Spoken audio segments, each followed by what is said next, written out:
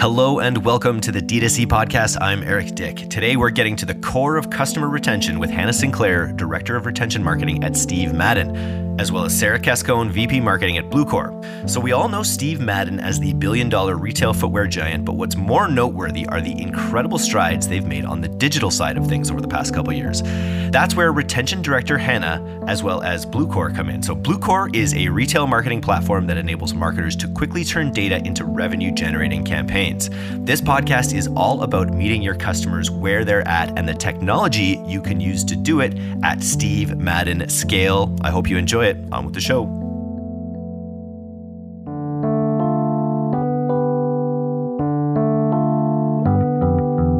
In e-commerce, in retail, in consumerism in general, the landscape has changed drastically. Customer loyalty is ultimately the be-all, end-all goal. In general, almost all retailers have a bit of a one-and-done buyer problem. They'll buy from them once and they won't come back again. Or something like most of their revenue comes from 20% of their buyers that are buying again and again. How can I increase that pool? And that's so much of what marketers are focused on.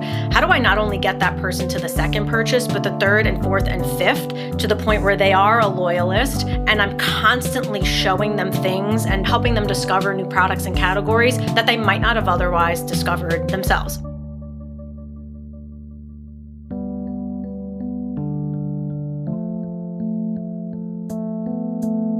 So Hannah, what has been your biggest challenge with retention marketing for Steven Madden? Yeah, so let me back up. So I should say, Eric, Steven Madden is actually Steve Madden Limited, which encompasses multiple brands, which not a lot of people might know. So we're really excited. I didn't know that. Yes, fun fact. Steven Madden Limited has several brands under the umbrella. Most known to people is Steve Madden, which is founded over 30 years ago. Shoemaker, really predominant on female footwear and how to really escalate fashion and really break through the noise for customers at a price-conscious price point. And so for kind of Steve Madden, over the last few years, as we know, the landscape has changed drastically in e-commerce, in retail, in just consumerism in general. And really what we have learned through this pandemic is customer loyalty is ultimately the be-all, end-all goal. And so what we have leaned on at Steve Madden is really focusing on retention marketing. And within that, where our key emphasis has been is how do we personalize the experience to our customers?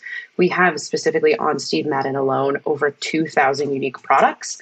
That's a lot of products to, as an individual team to sit and focus on and share to customers. So we really have been focused on how do we lean into scalability of sharing the insight to a one-to-one personalization message to our customers. So really leaning on the AI machines to say, hey, Eric, you may be shopping for men's, Sarah, you may be shopping for handbags, and Hannah, you may be shopping for boots. And I know this because, I am a computer, so I'm going to recommend products that I think you're most going to like in your category, and allowing to take that pressure off our team has been really the biggest challenge in retention marketing. So what are the actual engagements or touch points that Bluecore is helping scale with this personalization? Yeah. So first and foremost, leaning into email marketing, some people may say email's dead. Some people may say it's having a resurgence. I think email is, here to stay. And so with that, it's really been leaning on how do we utilize our technologies to deliver that message through email successfully. So how do we make sure, Eric, you're getting your email in your inbox with the products that are most interesting to you at the right time, at the right message, and it's got the right product inside so that you're interested, you're engaged, and you're excited about what Steve Madden is bringing to you in your inbox. As a Steve Madden fan, if I were to get the wrong shoes, if you were to give me, sort of emo, clunky shoes, which are sort of coming back a little bit, I'd be like, no, I'm back. Still more don't knock it. I'm a millennial guy, or I'm like I'm an elder millennial, I think. Anyway, very cool. Sarah, I just want to welcome you back to the podcast. This is round 2 for Sarah Cascone, VP of Marketing at Bluecore. What I'm curious about is how does this actually work? What is the AI sort of background that powers these sort of recommendations and affinity campaigns? Yeah, such a good question. AI obviously is such a buzzword in the market, so I always love to contextualize ours with what's most useful and usable for a marketer like Hannah, and that's all about the predictive models themselves. So within Bluecore, we have 20 out-of-the-box predictive models that can be leveraged with a point and click in any campaign within the platform. So these models are designed to keep shoppers buying, prevent lapsed buyers, drive that cross-category discovery, increase the efficiency of marketing spend. And because they are trained on billions of data points across hundreds of our customers, they are extremely effective in driving those outcomes. So whether it's a churn risk model or a lapsed buyer model to bring lapsed shoppers back into the fold, or what Hannah is describing, our category affinity model, which helps them determine what categories shoppers actually have a preference for, marketers like Hannah can rapidly activate all of the data that they're sitting on to deepen engagement and that loyalty and increase repeat purchases. Here's a question. I know the data is all siloed, of course, but does your algorithm get better the more consumer data you take? Does your algorithm get better for everyone the bigger you get as a company, the more data that you surveil, essentially? Absolutely. And that is also specifically why we are focused on retail, because the models are only as good as the data you feed it. One of our customers, the VP of e-commerce, he says, you feed the beast and it gets stronger. And that's how he views Bluecore, because the more data he gives it to, not just what we're picking up from the website with our JavaScript, but giving us your loyalty data, your store data, it just keeps feeding it so the models can learn and be trained in a way that's predicting what a shopper is going to buy next, in what channel, at what time, and so on and so forth. I feel like churn is the biggest, one of the biggest factors affecting this industry as well. And obviously these kinds of prediction things, they can be used for sort of first-time users, but as you return again and again, it's going to be able to keep you on the site, keep you in the checkout longer, and potentially have you better engaged for upsells and all that. Absolutely. That's the idea behind it. And I think in general, almost all retailers have a bit of a one and done buyer problem, where they'll buy from them once and they won't come back again. Or something like most of their revenue comes from 20% of their buyers that are buying again and again. How can I increase that pool? And that's so much of what marketers like Hannah are focused on, to how do I not only get that person to the second purchase, but the third and fourth and fifth, to the point where they are a loyalist. And I'm constantly showing them things and helping them discover new products and categories that they might not have otherwise discovered themselves.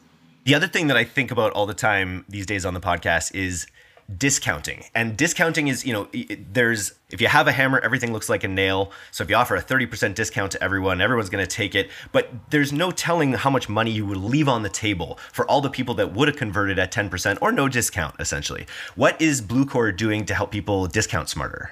Yes, such a great question. Many retailers are looking to discount less in general to protect their margins, ultimately increase their profits, especially as the cost to acquire customers on paid media is growing. So one of our models, which is called the discount affinity model, is a great lever in this equation because it actually allows you to only surface discounts to shoppers who need them to convert. So I might be a full price buyer for Steve Madden, which means Hannah doesn't need to show me a discount to get me to buy, and she can protect that margin super easily. So being able to understand that and spin up the campaign in that way is super useful, especially now when there's so many cash-strapped customers spending less as they manage through inflation. Keeping up with that behavior just empowers Steve Madden to make more money to that bottom line.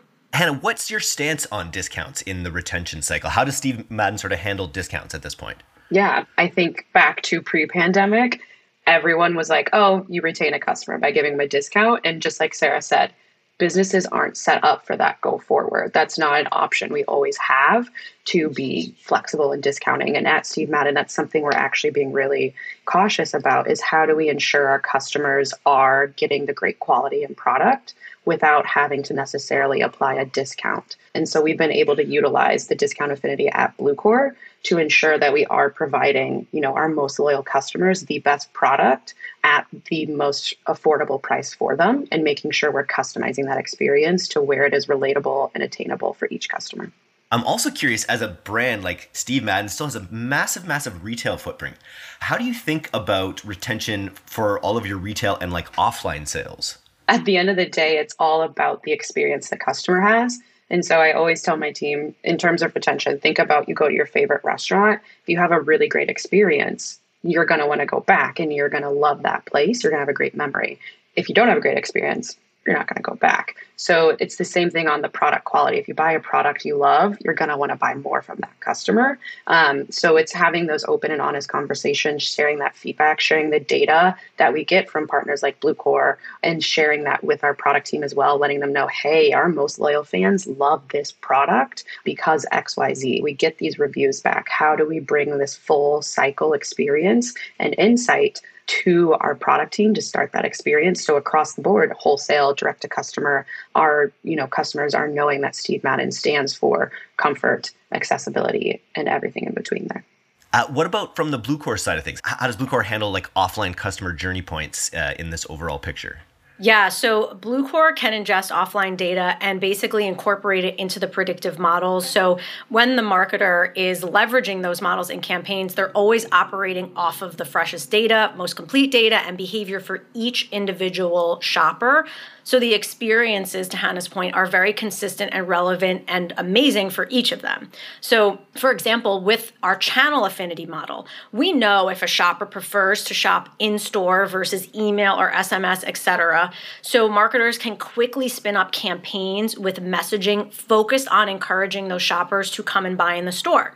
Conversely, marketers can also use that data to get them to buy online. So it's widely known that multi-channel shoppers are more valuable than single-channel shoppers. So if Hannah wanted to encourage the in-store buyer to buy online, she can do that and trigger certain communications with product recommendations that will most likely to get the shopper to make an online purchase and get that cross-channel engagement that makes them more valuable, more likely to come back.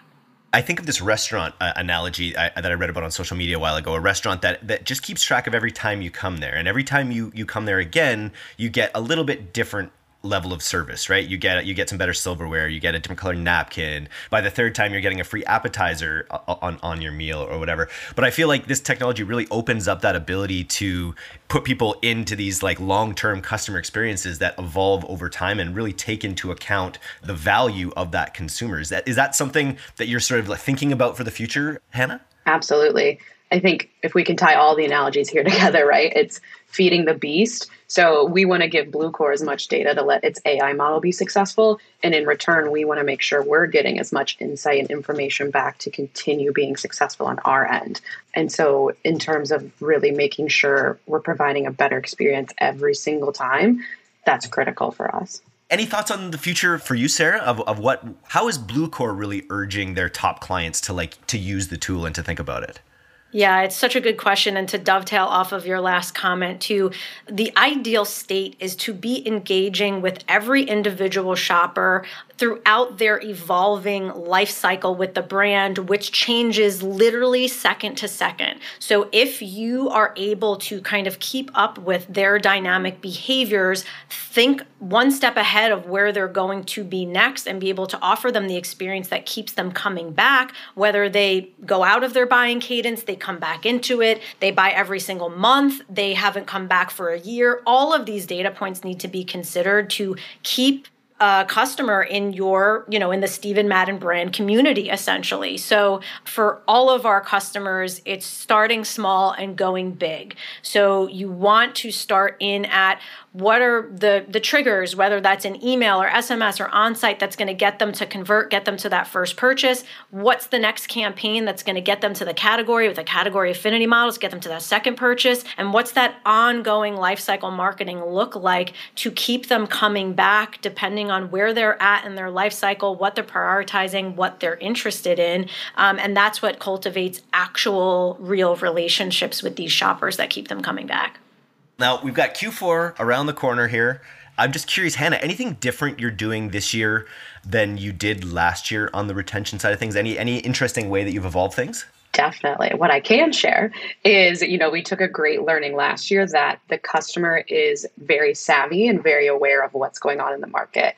The news media has been sharing, supply chain details and how to be, ahead of the curve. And we think this year more than ever, the customer will be shopping earlier. So making sure that we have our communication, our product, and our messaging ready for her when she's ready to shop. So whether our Black Friday deals and insights are out there earlier, or the product assortment for her holiday party is ready for her so that she can look her best when she's going out on the town, we're ready for it this Q4. Well, I've got an event coming up, so he will also be looking for a new pair of kicks, and I will definitely be considering both Steve and Steven Madden. We gotcha. We'll get you there, and you'll be looking fly. Oh, I love it. Nice. Well, thank you both for coming on the D2C podcast today. This is great. Thank you so much for having us. Thank you.